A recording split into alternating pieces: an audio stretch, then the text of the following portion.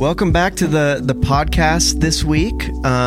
We are continuing our deep dives into Mark.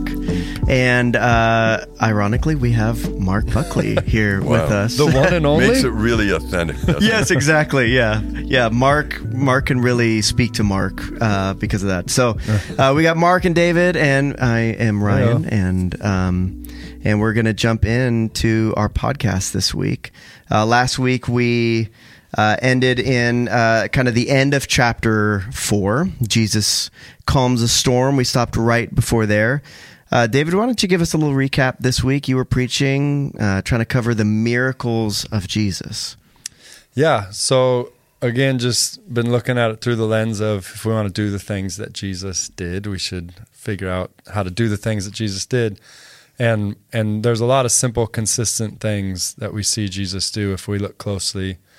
And it's hard to look closely because there's so many amazing, fantastic, miraculous things Jesus did. But in looking at the end of Mark 4, all of Mark 5, and first half of Mark 6, there's just kind of these rapid-fire miracle stories that Mark gives us, and again, Peter through Mark probably. But Jesus calming the storm, Jesus setting a guy free from a legion of demons into pigs and all that. Which isn't creepy at all. Yeah.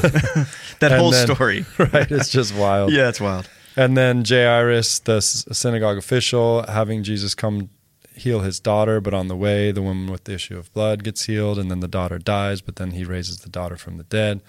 And then he can't do much in his own hometown, except for a few people. He sneaks out the back and heals, which is kind of funny the way it phrases that, and then sends his disciples out to do that. So we just kind of looked at those stories, and one of the things that I think was loud and clear was Jesus got proximate to people's pain. He didn't avoid people's pain. He didn't avoid hard things, but when someone was hurting, he would go all the way in, even to, knowing there's a demon-possessed guy, Jesus went to that part of the lake, knowing he would be there, because he wanted to be with that person. And then even when there's a dead daughter, he didn't say, oh no, that's too awkward or too intense. He went in there. And so just Jesus getting proximate to pain, you see that over and over again. So if we want to see the miraculous things that God can do, maybe we can start with the simple, consistent thing that Jesus did and just at least allow ourselves to be proximate to pain. Yeah. And see what And the whole situation of, I thought you brought out really well in your sermon, Jesus knew a storm was coming. He was with fishermen who could read the signs of the weather, and he didn't avoid the storm. A lot of times believers are in a situation where they think, well, if God wants me to do this, I'm going to check the weather report. And if it isn't blue skies, then it must not be the Lord. Yeah. He did not run from pain. He did not run from demons, and he did not run from storms. Yeah. And miracles are one of those things when you're talking about, we look at the life of Jesus and we go, okay, what did he do? What were the practices in his life? What were the things that he did? And we as Christians are trying to become more like Jesus. So we're like, how could we become more like Jesus? Miracles are one of those things where you can't try hard enough to bring more miracles. This is one of those areas where we are so reliant on the Lord to put ourselves in these positions where, and you've said this a few times over the last few weeks, putting yourself into that place where either you're going to look foolish or the Lord's going to come through. And there is some of that relies on us, but how have you seen, you told some stories on Sunday, and maybe we could even shift to Mark, like some of these miraculous stories in your life where you're like, okay, the Lord showed up. I'll give you a weather. Yeah. Great. So, many years ago, my sister was getting married. Everybody had accepted Christ in my family, at least prayed with me, except this one sister, Susan. She's getting married up at Lake Tahoe, outdoor wedding in October, which is a little iffy in October in the Sierra Nevadas. And sure enough, on the week of her big wedding, outdoor wedding at River Ranch Resort, it's raining like crazy, and on the rehearsal day, it's raining like crazy, and it's supposed to rain on the wedding, and we're gathering around, and for the first time, my sister wants to pray, right? Because it's her wedding, so we all pray, and I said, Lord, would you just stop this rain, allow us to have this wedding, and it was, I felt completely responsible. Like, God, I prayed for my sister all these years. Long story short, on the day of the wedding, it rains until it's wedding time. It stops. It's nice and clear. Everything's fine for the whole wedding and reception. And then it rains afterwards, right? Yeah. So then, fast forward, 1984, my first Easter in Phoenix, I go to Hawaii because we hadn't started Living Streams yet. I go to Hawaii. I'm doing an outdoor service, a sunrise service on the beach in Kauai. And there's all the people from this house church and friends are out there on the beach with us, sunrise, and they started the singing, and it starts to rain. And they're like, we should head inside. And I stand up. I'm like, no, we don't need to head. Lord, just stop this rain in Jesus' name. It just thunderstorms. It just pours on us. Yeah. And everybody runs inside. And I'm going to do the Easter message after proving to everybody I have no power to stop the rain. And I felt so wimpy. Well, after the wedding, you would assume that you had some ability to do that. But that's just it. Yeah. Miracles are cooperating with the Holy Spirit. We're never given the power to make it happen whenever we want it to happen. Yes. But we can have faith that God can do it when it will glorify Him at the right time. Yes. And that's the difference. I could use other examples, but Yes. with the weather, It's important. yeah, He can do it.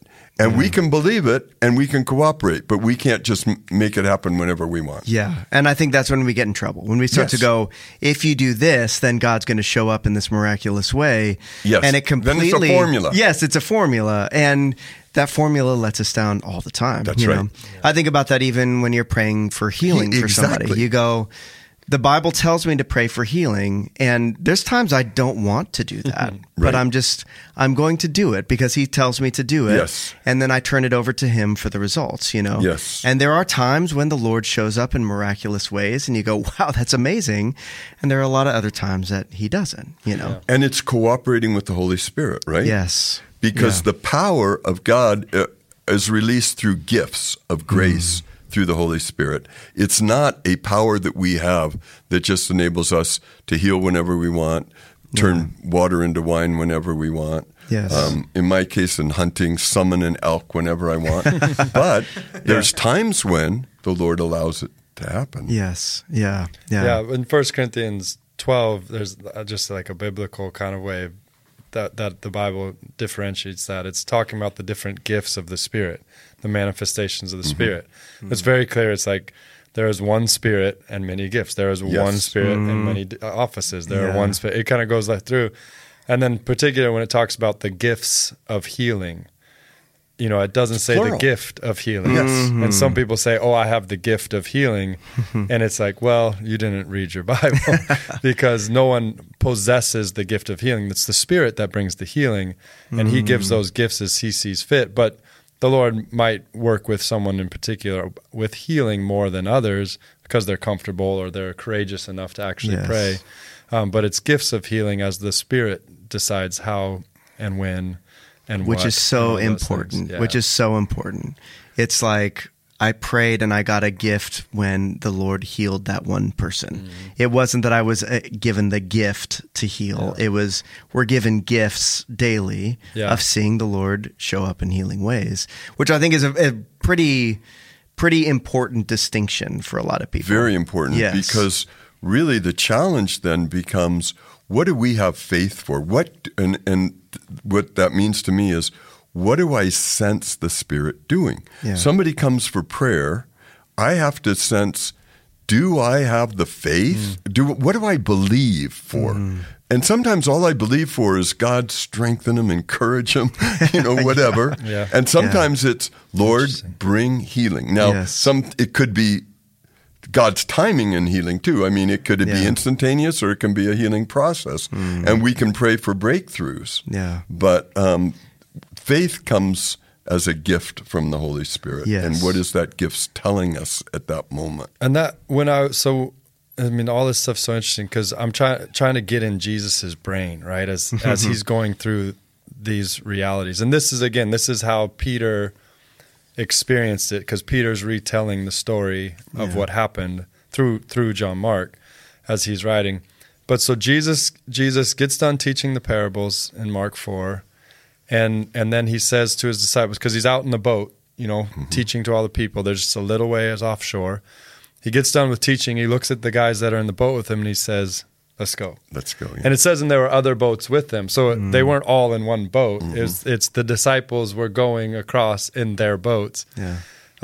Again, just so much, the detail is so interesting because in my mind, I'm just picturing them all in a boat. Yeah. But so then Jesus, in his mind, is saying, somehow he feels compelled to go to the other side of the lake. Knowing there's a storm, because obviously they could see that. It's not like the storm just appeared out of nowhere. He feels like we're supposed to go to the other side of the lake, away from the people, so maybe there's rest. Maybe he goes to sleep, so maybe he's tired, wants to get away. But he's going through a storm, so he knows something's up. Something is compelling him beyond just, oh yeah, let's go through a storm today. That sounds fun.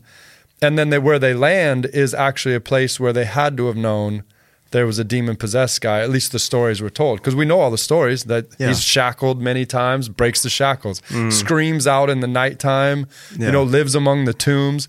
So this was an area that's pretty close to where they're at. They had to be familiar with this guy. It's not big. It's the Sea of Galilee, but it's just a lake. It's not that big when you go there. It's shockingly small. Yeah. So, they had to have known who this guy was. He's not very far from them. So Jesus obviously is being led. Now we would think led by the Spirit, right? That would be our phrase that we would say. Jesus was led by the Spirit, compelled by the Father to go to this spot. Maybe he knew. Well, there's a psalm. There's a psalm that says he hears the cry of the afflicted. This man was afflicted. He was crying out to God. I heard Tyler Johnson do a sermon on this in Italy, and he was crying out in his agony. Yeah. And so Jesus is responding, in a sense, to the cry of the afflicted, even though he couldn't hear it physically. I want to talk about the demon-possessed man in just a minute. But hold on. Yeah. But Jesus had heard that for 30 years. Yeah. Well, maybe not when he was a baby or whatever. But you get what I'm saying? But for some reason, there was this moment, the Spirit was compelling something. So I'm trying to figure out, Jesus, it seems like from the scriptures, never got it wrong. Like he never said, be healed and the person wasn't healed. That happens to me all the time. I pray for someone to be healed and there's no magic. Yeah. And I, again, maybe they're just not telling those stories about Jesus, but I think Jesus was so led by the Spirit that he was dialed in. So he wouldn't pray for someone to raise from the dead unless he felt compelled by the Spirit of God to pray for someone to be raised from the dead. Yeah. Right. And that's something that I'm just always trying to dial in my own life, is even this Sunday, because a lot of people came forward for prayer after the message this Sunday, and one guy came up, and you could see in his eyes just this longing to receive from the Lord. And he told me his story, and I said, yes, I'll pray for you.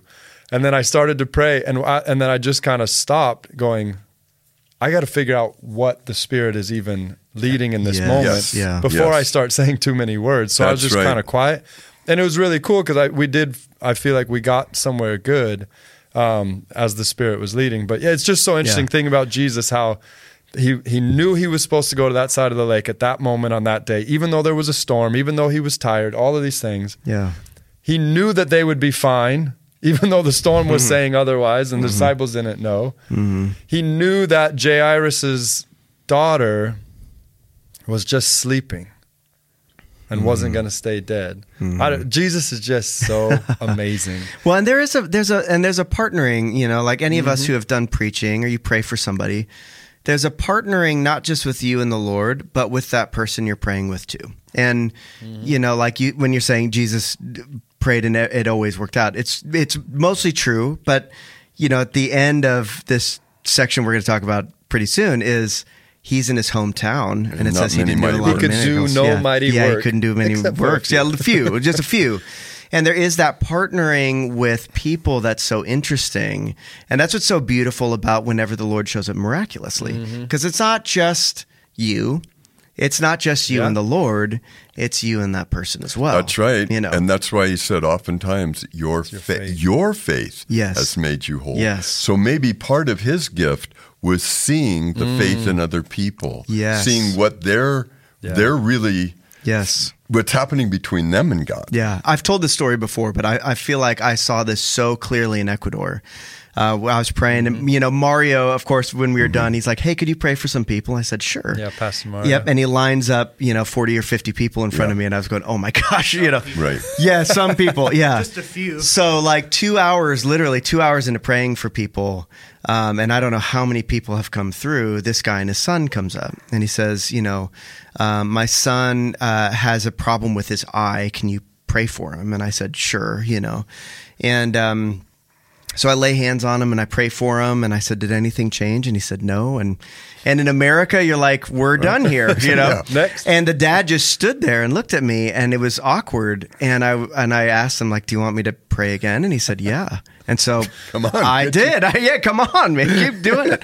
So I prayed. Anything changed? No. And the dad's just still standing there. And again, like the faith of him, like he had the faith, Right. I didn't. Like Yes. I was like, I Yes. was ready to say next in line.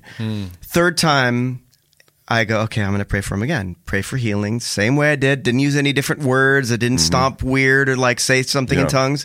Just the same exact thing. Didn't expect anything different to happen.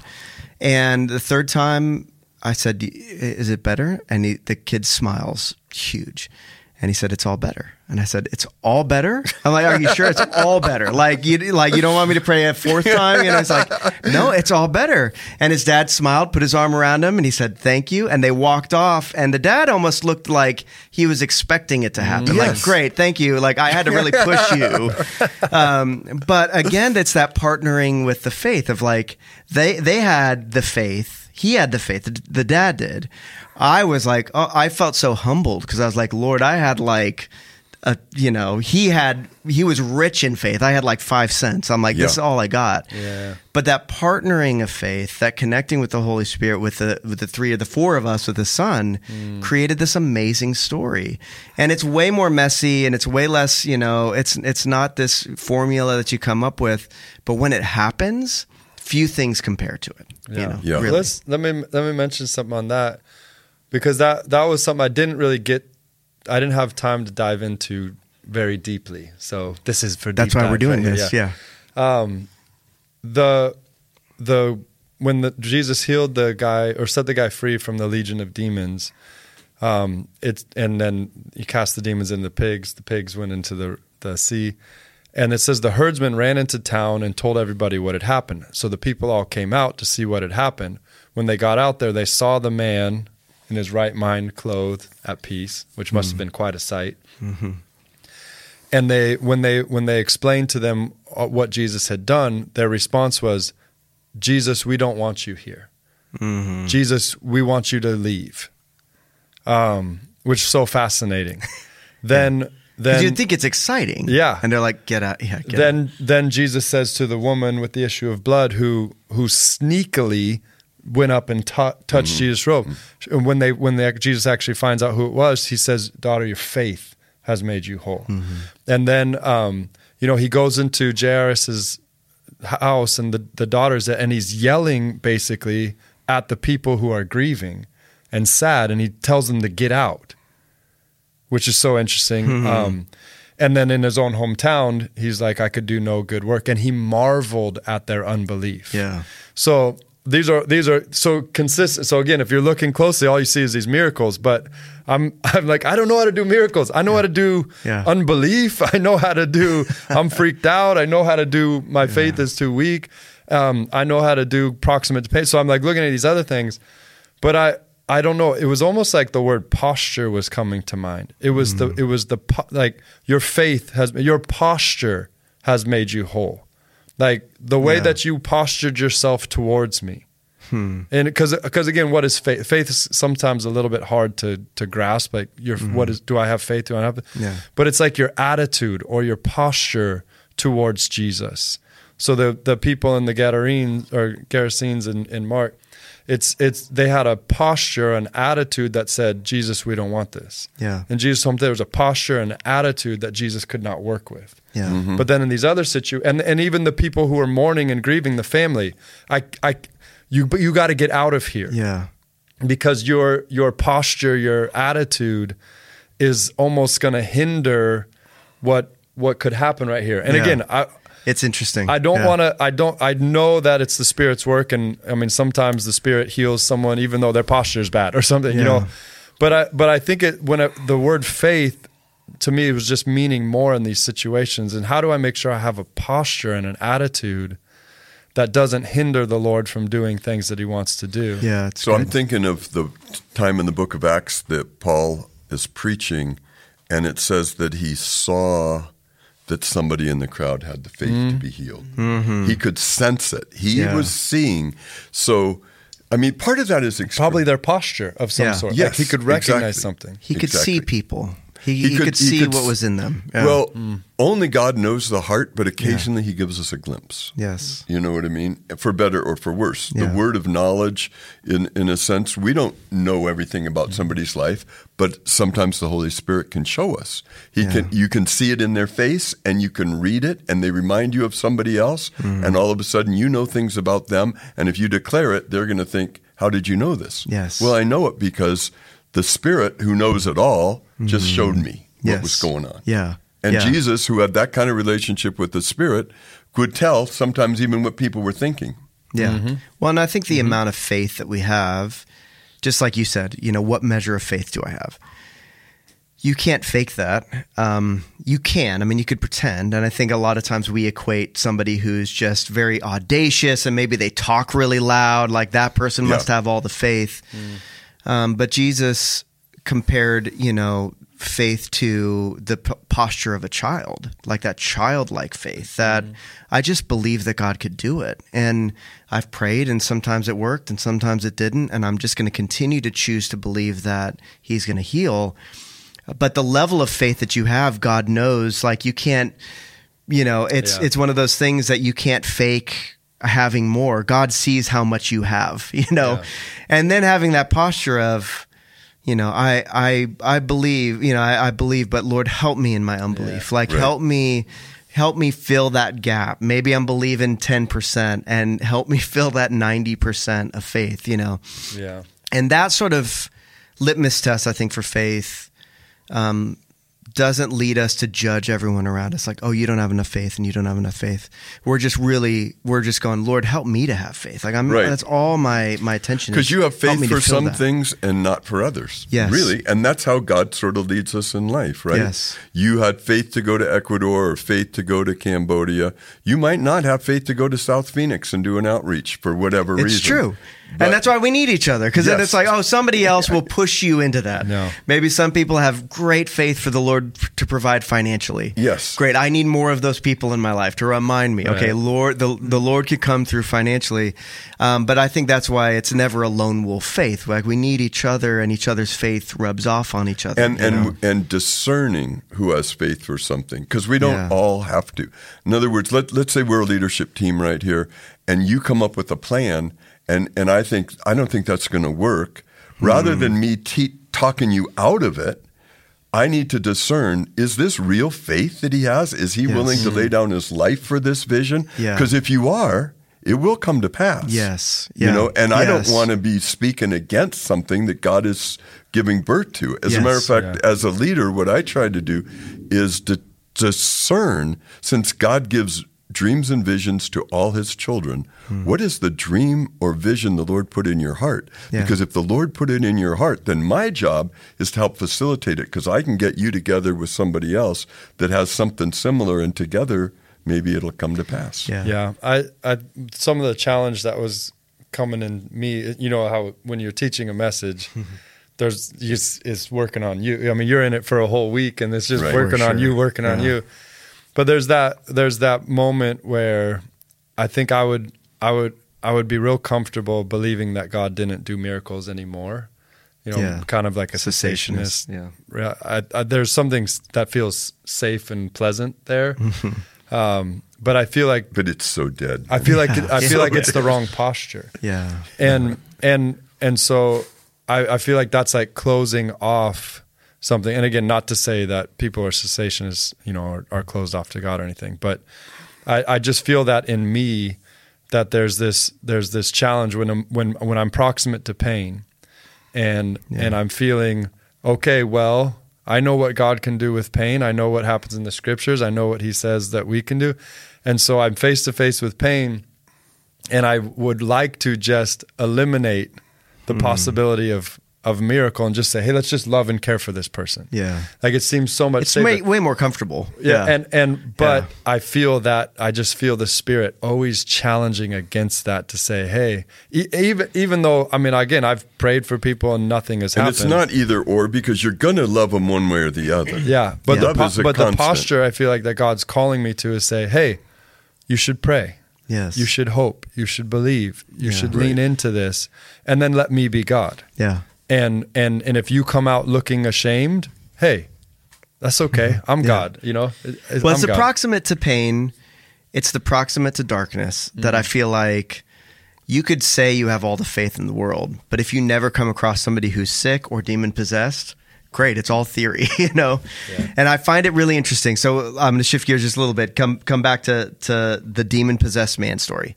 Because so many of us, we talk about the miracles of God when he comes in and heals and all of these things that are really great. This story is, I mean, if it were a movie, it would be rated R. It would be scary. It would be like, I don't want to bring my kids to this movie. Like, this would be a frightening scene to come across. Yes. And Jesus comes into this very dark situation. And that's one of those things that, again, you're proximate to pain. This guy, it is very dark and it's very scary, but he's in pain. He's been possessed for a very long time.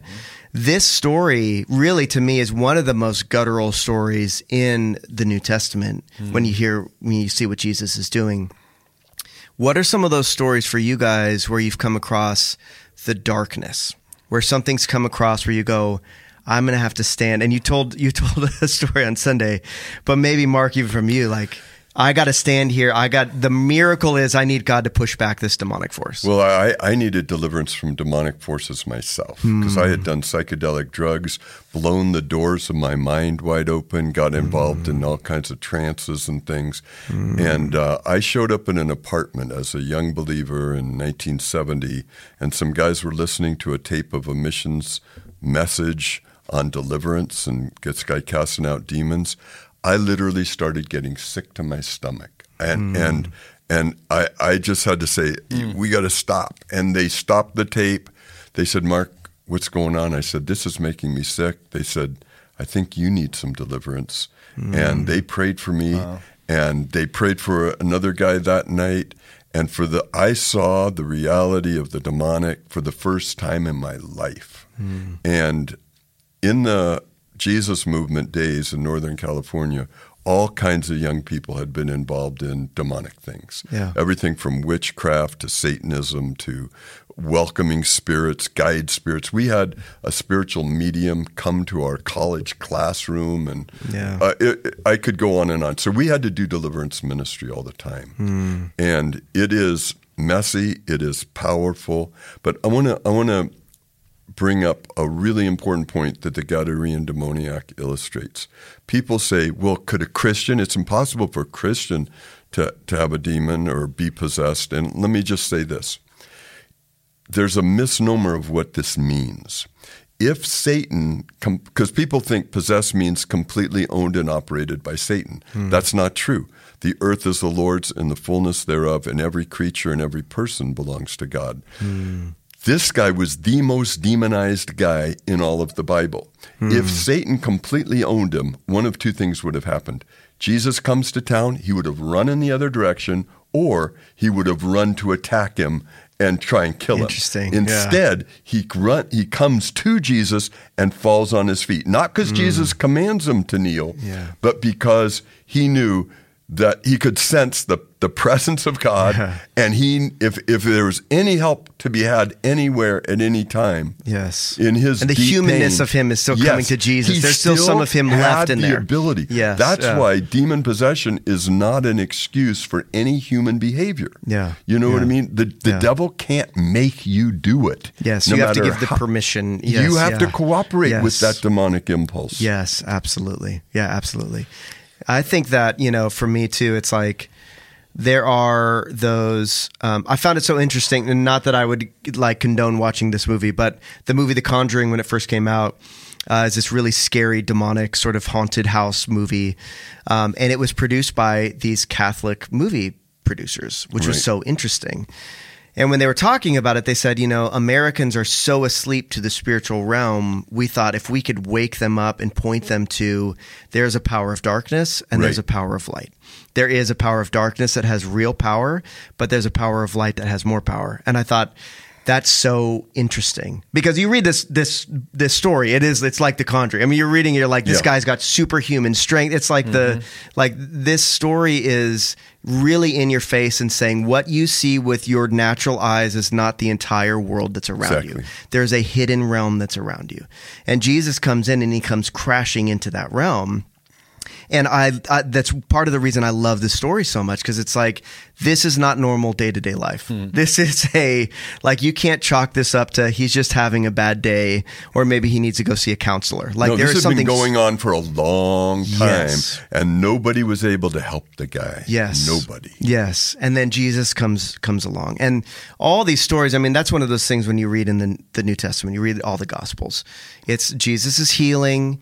He's preaching the gospel. He's preaching the kingdom of God everywhere he goes, and he's casting out demons. Right. Like, this is a thing that we in civilized America were like, I don't know if I want to bring that up in regular day-to-day conversation. Or something. Yes. There are mental illnesses for sure. There are. Yes. But this is different than just mental illness. And all of us would attest, like, hey, counseling is great. Yeah, work through things in the natural. It's not either or. Yeah. But there are times when supernatural darkness comes into your life, and there is all the sort of natural tools that you would use to talk to somebody and have you realize, now I need prayer. Now I need a different sort of miracle. I need the miracle of God pushing back this darkness, again, in an area where by myself I don't have any power. Right. But with the Holy Spirit in me, I need a miraculous move of that. Yeah. So for you, David. Yeah, I mean, I think I've had those moments. It's hard to really tell what's going on, but maybe because it's an unseen realm. Yeah, you wake up in the middle of the night and I've just sensed there's darkness in this house or in this room, and I'll get up and pray. I had a roommate of mine, Mevin Mehu, just awesome guy, a follower of Christ, but he described one morning, he told us that at night he felt like he was pressed to the bed.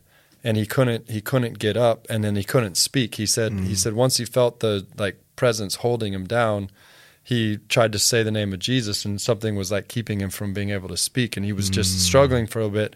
And then he started saying Jesus, Jesus, and as he said the name of Jesus, everything kind of released. Yeah. And then he said he got up and just started walking around the house saying Jesus, and I was like, you got to move out, man. I mean, I said that, but I was joking.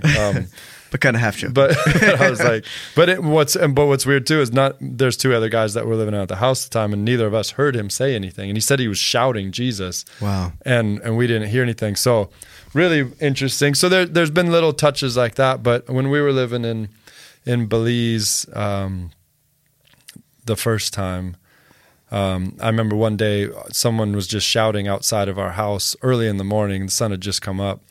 And I pulled away the little curtain thing that was trying to keep the mosquitoes out. And there was a guy down there with two bikes, and he was saying, Mr. David, can you come? And so I went down and jumped on the other bike, and we rode to the other side of the village. And I went upstairs into this one house, and there was this guy, his name is Brother Hugh, and he's about 77 years old. And there was a lady and then her daughter were sitting on a couch. Daughter was probably, 17 years old or something. And he was reading all these verses about demonic things in the Bible. And I just woke up, and here I am in this situation, and he's reading these verses about demons, and then he says a prayer for the lady, the mom and the daughter, who are obviously distraught. And then we walk down the stairs to go outside. The house is up on stilts. And he looks at me and he says, do you have any experience in this type of thing? And I was literally like, I don't know what's happening right now. I'm barely awake. Yeah. But I also knew that he was talking about, do you have experience with deliverance or demonic stuff? And I said, not a lot. And then he said, well, her boyfriend is over here, and his name was Daniel, and he was probably about 19 or something. And he was sitting in this chair with two guys on either side of him, and he was just, he looked demon possessed. Like whatever I was picturing, it's like, oh, that's what's happening. That's what it is. He was like writhing, up and down. He's sitting in a chair, but he's like barely in the chair, and he's kind of going up and down. He looks like he's in a ton of pain. He's doubled over. He's like groaning. And so Brother Hugh just leads me over to him and then stands back. And I was like, okay, so, and this is a really interesting experience because obviously I know the scriptures. Obviously I've heard some stories. But at the same time, I just thought, well, I'm going to pray for this guy. And so I thought, I'm going to grab his hand. And in my mind, I'm thinking, the sons of Sceva type thing. Like they're going to come and they ran off naked, right? When the demon attacked him, I was like, I don't want to run around naked. So I grab his hand and I squeeze, and I'm like so ready for the squeeze of death. And he squeezed me tight, but it was just normal tight squeeze. So I was like, okay. So then I got right next to his ear and I just kind of was rocking up and down with him. And I said, Daniel, you got to cry out to Jesus. Jesus is the only one who can save you. You got to say, Jesus saves me. Say, Jesus save me. Say, Jesus.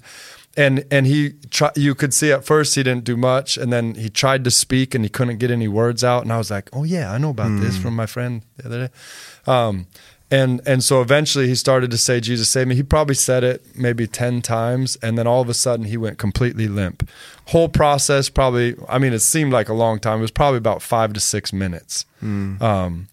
And then he goes completely limp. And this is where it was cool because the Spirit put this in my mind because his eyes were closed and he was totally limp. And I said, Daniel, what do you see? And he said, one of them left. And so then I'm thinking Legion. Yeah. Yeah. Okay. Whatever that one means. down. How many are more left? Than one? I wasn't thinking more than one. So then I said, well, how many more are there? Yeah. And he said, there's one more.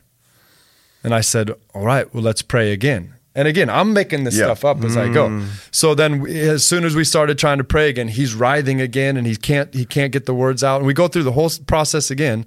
And then he goes limp again. And I said, what do you see? Because that worked last time, Let's go with that again. Yeah. And he said, he's gone, but he said he's coming back for the baby.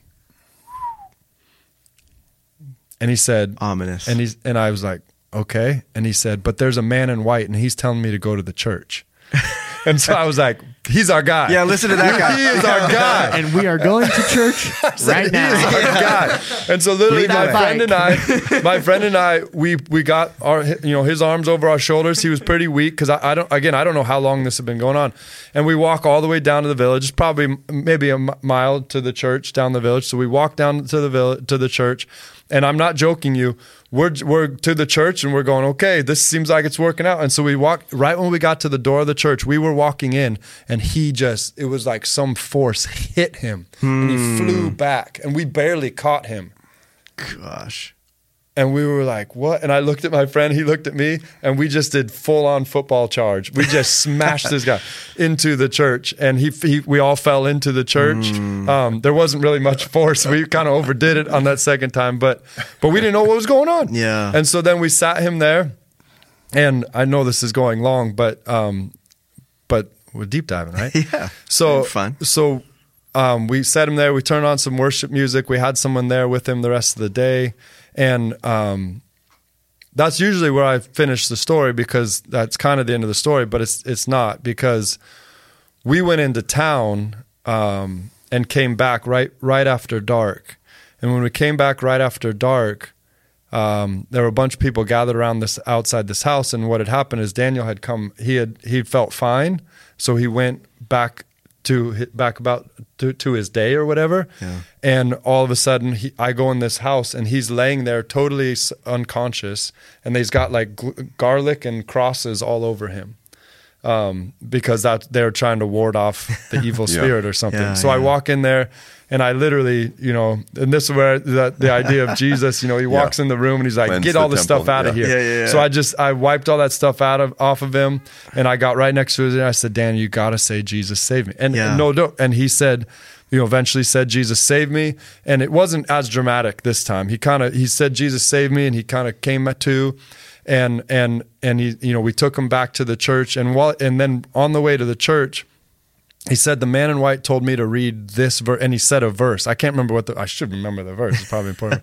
But he said, read this verse at midnight.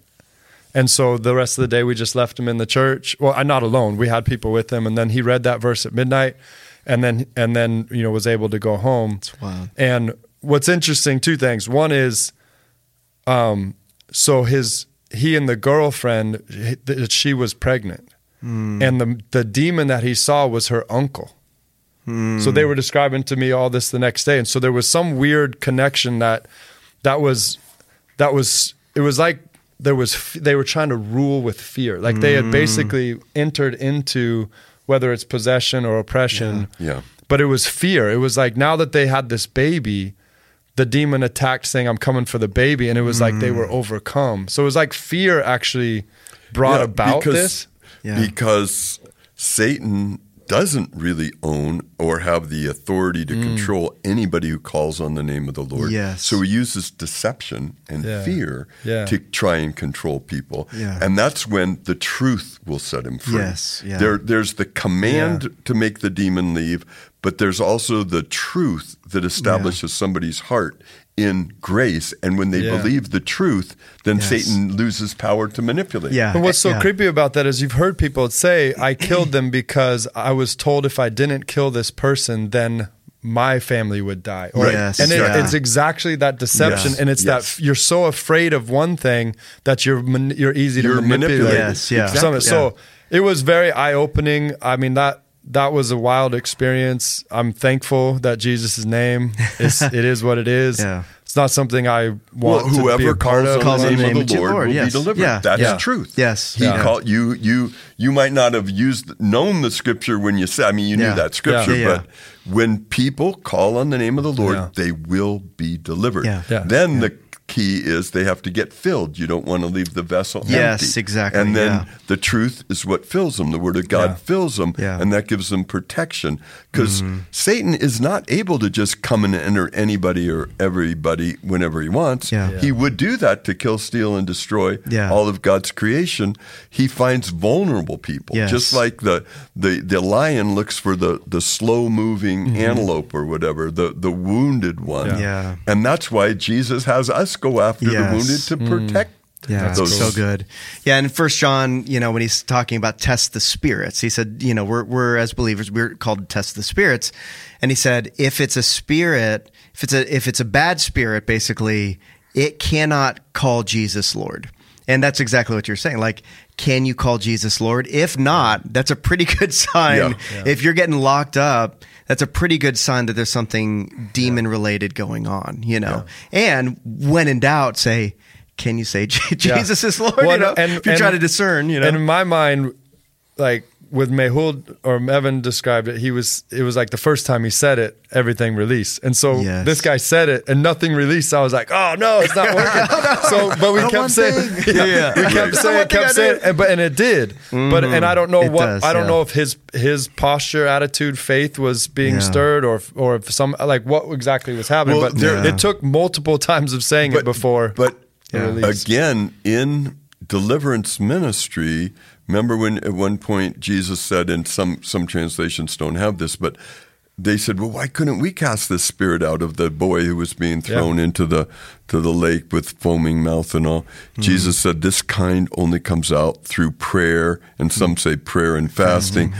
And the implication is that there are some demonic forces more powerful than others. Yes. And Yeah. that the battle is going to be more intense Yeah. than others. Well, like in 'Cause Daniel, when he's like, hey, the angel said, I wish I could have come sooner, but I was battling, the prince Exactly. of Persia. You go, Yes. what? There's this demonic That's force over 21 days. Yeah, for that was 21 days he was hindering battling. the answer. Yes. I was sent immediately when you began to pray, but he had been hindered. Yes, and there's so much more again going on than what we see with our And eyes. that goes back to your healing prayer too. Yes. You know, Jesus also prayed for the blind guy, and he said, "How what do you see?" And he says, "I see men like trees walking." Yes. And then he prayed again. Yeah. There's some healing that takes more than one prayer. There's some deliverance that takes a perseverance. Yes. And the same with us, because we all get attacked by demonic forces from time to time. Yeah. We have exceedingly dark thoughts, real powerful temptations that come or whatever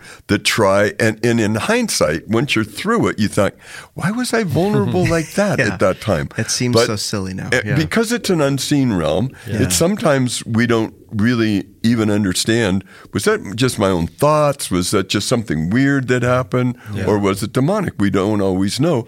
And that's why praying for discernment, because one of those gifts or manifestations that you described in 1 Corinthians 12 is discernment. Discernment is knowing, what are we dealing with here? Is this a natural human thing because of sleep deprivation or too much eating or drinking of the wrong stuff?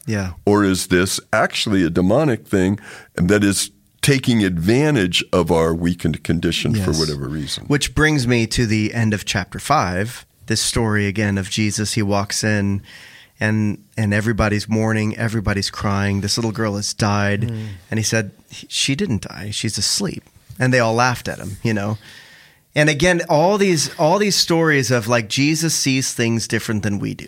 He sees a different realm. He understands what's going on. He sees people. He sees demonic forces. He sees situations. And he doesn't see them the way that we see them on their surface.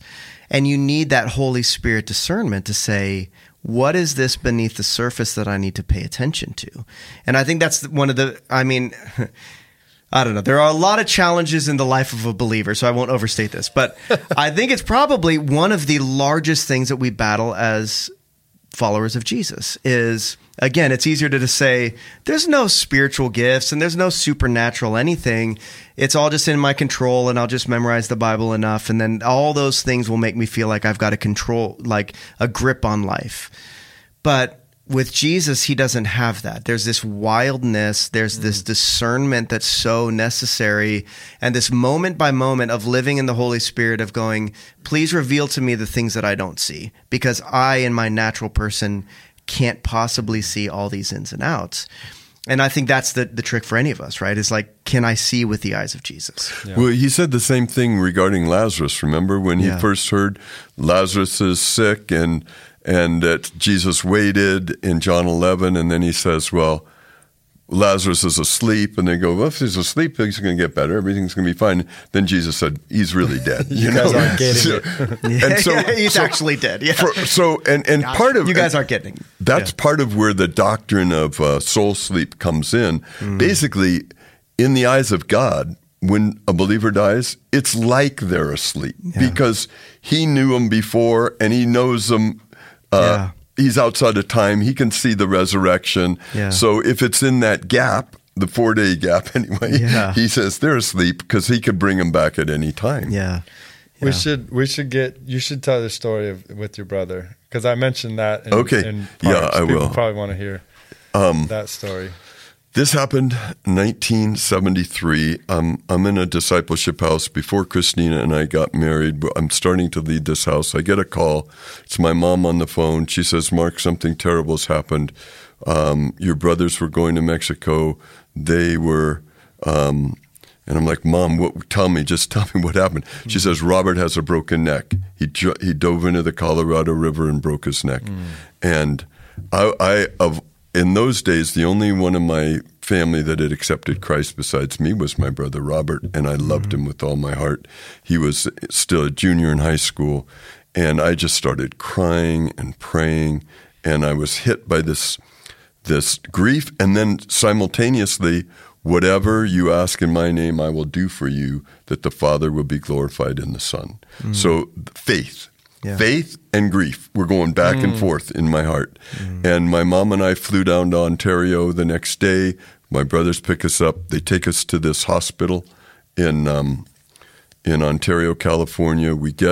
I'm fasting because I'm wanting to hold on to faith in this situation. We go to the hospital room.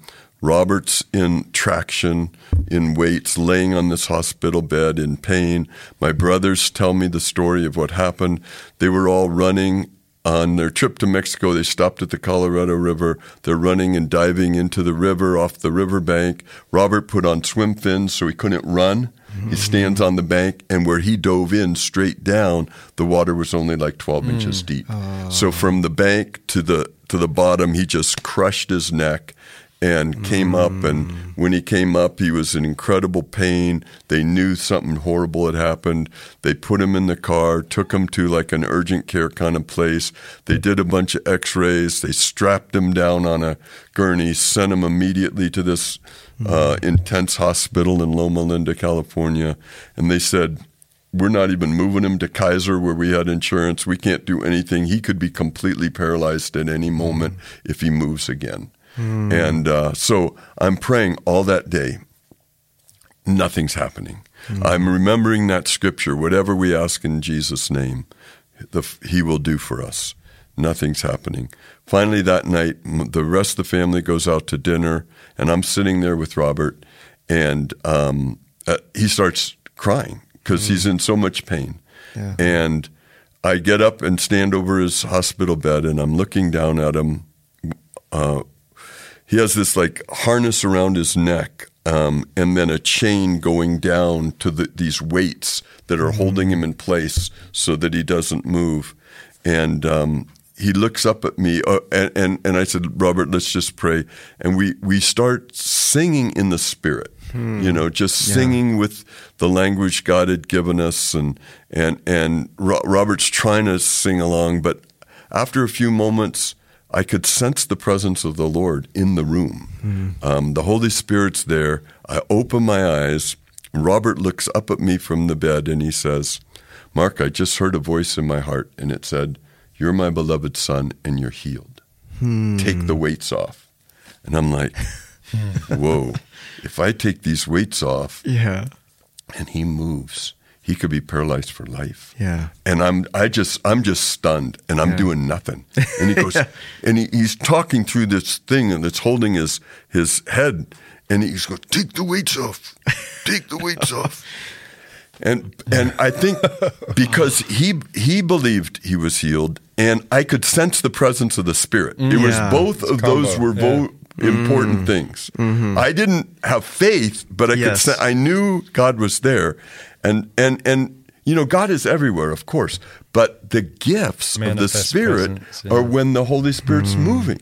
Yeah. And Jesus wasn't doing these miracles by his own power. Yeah. It was in cooperation with the Holy Spirit that had baptized him as he came out of the River Jordan. He had been born of the Spirit from his mother's womb, right? Yes, yeah. So he always had the Spirit, but it was the power that had descended on him. So anyway, I go around the back of the weight machine. There's a clip. I unhook the clip. Robert sits up in bed, and he goes, I'm healed. And then I'm like, I hope. And then he starts raising his hands, I'm healed. He starts shouting. Take it easy. Then the door bursts open, and the nurse is there. What's going on? And Robert's going, I'm healed. The Lord healed me. And she goes, lay back down. And then the doctor comes in. And then a few minutes later, my mother comes back from dinner. She's like, what's going on? Mark, I left you here with your brother. You tried to kill him. Yeah. I knew I should have never left you with him. What have you done? Yeah. He could be paralyzed. And then they brought in a big x-ray machine and took a bunch of pictures. And I'm just sweating it. And my mom's glowering at me. And my Robert's smiling his head off. And so they come back about half an hour later, and they go, something might have changed here. And they get another x-ray machine and more pictures. And then I'm starting to relax. Yeah. And later that night, they're back in the room with a whole bunch of doctors, and they say, we can't find all the things that we had taken pictures of before, which was compressed vertebrae, cracked vertebrae. Yeah. It's amazing. Something's changed. That's all they would say. Yeah. Something's changed. Wow. And they went from, we won't even move him for Kaiser Hospital for at least 12 weeks to Yeah. letting him go the next day with just a little neck brace on. Be sure now, check in with Kaiser when Yeah. you get back home. Wow. And it was over. And it was amazing. It totally changed our family. Yes. It totally changed everybody. I went from the Jesus freak villain to the hero. Well, maybe there's something there. Yeah, but here's the thing that I also was a bit of a setup because I always thought if you really need a miracle, God's going to come through and do it. And when my son was laying on a hospital bed Yeah. and he died, it was like final confirmation that no matter how much you want it, there are things that are way beyond our control, Yeah. and they're gifts from the Holy Spirit, and we're not in charge of when those are released. Yeah. Our job is to cooperate. Yeah. And when we can cooperate, it's wonderful. Yes. And it really, and when we can't, then the job is to believe God in the midst of the pain and to stay faithful in the midst of the pain because he's not done yet. He's Yes. not done yet. Yeah. Well, that's, Man. I think, what Jesus, what the kingdom brings is new heaven, new earth, right? There's a newness, there's a renewing. And when someone gets hurt, the healing is really kind of just a resetting. It's a renewing of what got broken. When someone is demon possessed, it's a setting them back to the way they originally were. Yes. Our original design, is a Yes. phrase Yes. people use. There's something that the kingdom of heaven, it does that. What is frozen becomes thawed. Yes. What is dead becomes alive, and that's what Jesus was. That's the point of the miracles. Wasn't so that we would want miracles. The point of the miracles was so that we would want what's behind the miracles, and that's the kingdom of God. Yes. Yes. And when Jesus came, it was the fullest, clearest, most in your face demonstration of the kingdom of God that there had ever been. Was Jesus himself and what he did. Yeah. And it didn't stop with Jesus. Right. Yeah. Which is That's so right. fascinating because Yes. at the Mark chapter 6, the last thing we left off was Jesus said, "Now you disciples, You go. go and You do go. the same." Yeah, And yes. he gave them Yeah. authority, and they did. Yes. They went out and they were able to proclaim the kingdom of God, get proximate to pain, and see people set free Yeah. from demons. And again, Mark and Peter, the language that they're using, what are they when they say unclean spirit or when they say demon possessed? I think it's interesting because we have mental illness that is really, it's kind of a big deal in our day and age where Yep. people talk about mental illness. We have mental health crisis, all kinds of the people that they're not well, and whether they're just mentally ill, whether they actually have an unclean spirit or whether they're demon possessed. All of those are potential realities. Yeah. I don't know if they had the language of mental illness back then, so that if someone, they had an unclean spirit is what maybe Yeah. they would say. Yeah. But it doesn't, what I love is it doesn't really matter in the end. It's Because what you Jesus call could it. heal It's mental Jesus illness sets too. people Yeah. free. It's Yeah, yeah, Jesus giving people a taste of his kingdom, which is to come. Yeah. But they're getting a little splash right now. So the way I always look at it is there's this giant pool of the kingdom of God over there, and everyone's playing in it that's already gotten there. But every once in a while, a little splash will come into our time and space. Yeah. And that's what that healing is. Amen. And Yes. Amen. your brother's not healed forever. Your brother's He's getting old gonna now, die someday, But like he always was sings. able to play football for the next few years. There you go. Yeah. But even Lazarus rose That's from right, the and he dead died and again. then died again. Yeah. So it's this splash that gives us and That's everybody right. who's aware of it a taste of the kingdom, a longing for the kingdom. But we shouldn't. That's not the whole kingdom. That's just the taste. And so sometimes God gives you the healing, or sometimes He gives you the grace that you need to endure whatever Yeah. you're going through. And both of them are wonderful. I mean, I think in some ways I've debated with people which one's actually better. Is it better to get the taste of healing that's temporary, or to get the grace that you need to endure well with whatever the ailment is? I mean, what's more powerful in some ways? Yeah. I think that's sorry, they gave me a mic. So Yeah. This is Get Dalton, out. by the way. But hi, Yeah. Hey, producer Dalton. No, I think that's something that is so important to my story, just from my parents separating at such a young age. Like my parents they're still separated. They're still divorced.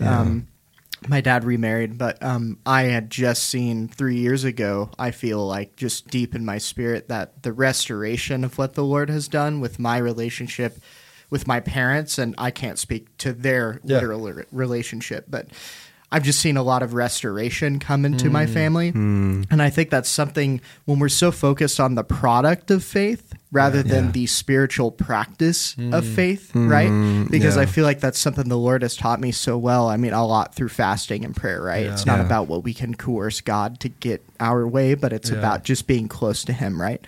I feel like that's such a big, that's such a big deal to those situations. And I know, a lot of healing and life and death, and I've never walked through that, but just through that the story of my parents, and then just seeing that God restores the things that are broken, not back together all the time like they once were, Yeah. So, and I think before Jesus sends out all the disciples, there's that story of his family, and he couldn't do miracles, and even they're slighting him. They're like, "Isn't this the son of Mary?" Which in biblical times, that's a slight. Like, they didn't say the son of Joseph; they say the son of Mary, and the implication is, doesn't this guy not even know who his dad is? And that familiarity that breeds contempt, kind of thing. And I think when the point of miracles oftentimes in our life is to realize that we don't understand how God works. And there's that mystery. The family that he was there, they didn't have that mystery. They're like, we know this guy. He's doing things we didn't expect him to do, and we just can't fit that in. When you have this experience of God that says he only fits in this box, you miss out on that childlike faith of he might do something else though.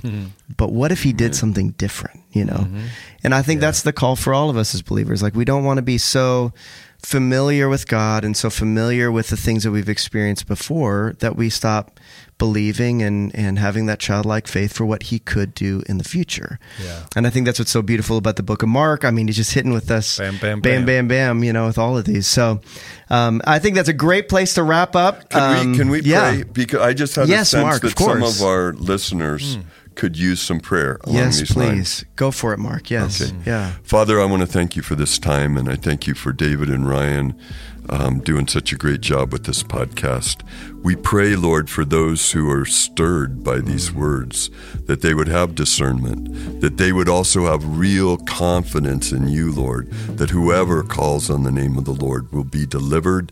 Whoever calls on the name of the Lord will be saved. Yeah. And Lord, I ask that tonight, that before our listeners go to sleep, they will call on your name and intercede for their family members and their loved ones that they know are being tormented in different ways, so that deliverance would flow, so people's hearts would be restored, and their lives would have full hope and faith that your kingdom is coming, that your will is being done, and that you're a good, good Father. Amen. Amen. Amen. Thank you guys very much for listening. We're going to continue to do deep dives throughout the series on Mark. So please stay tuned. And next week, we're going to pick up kind of into chapter 6 where we left off. So thank you very much for listening. We'll see you next time.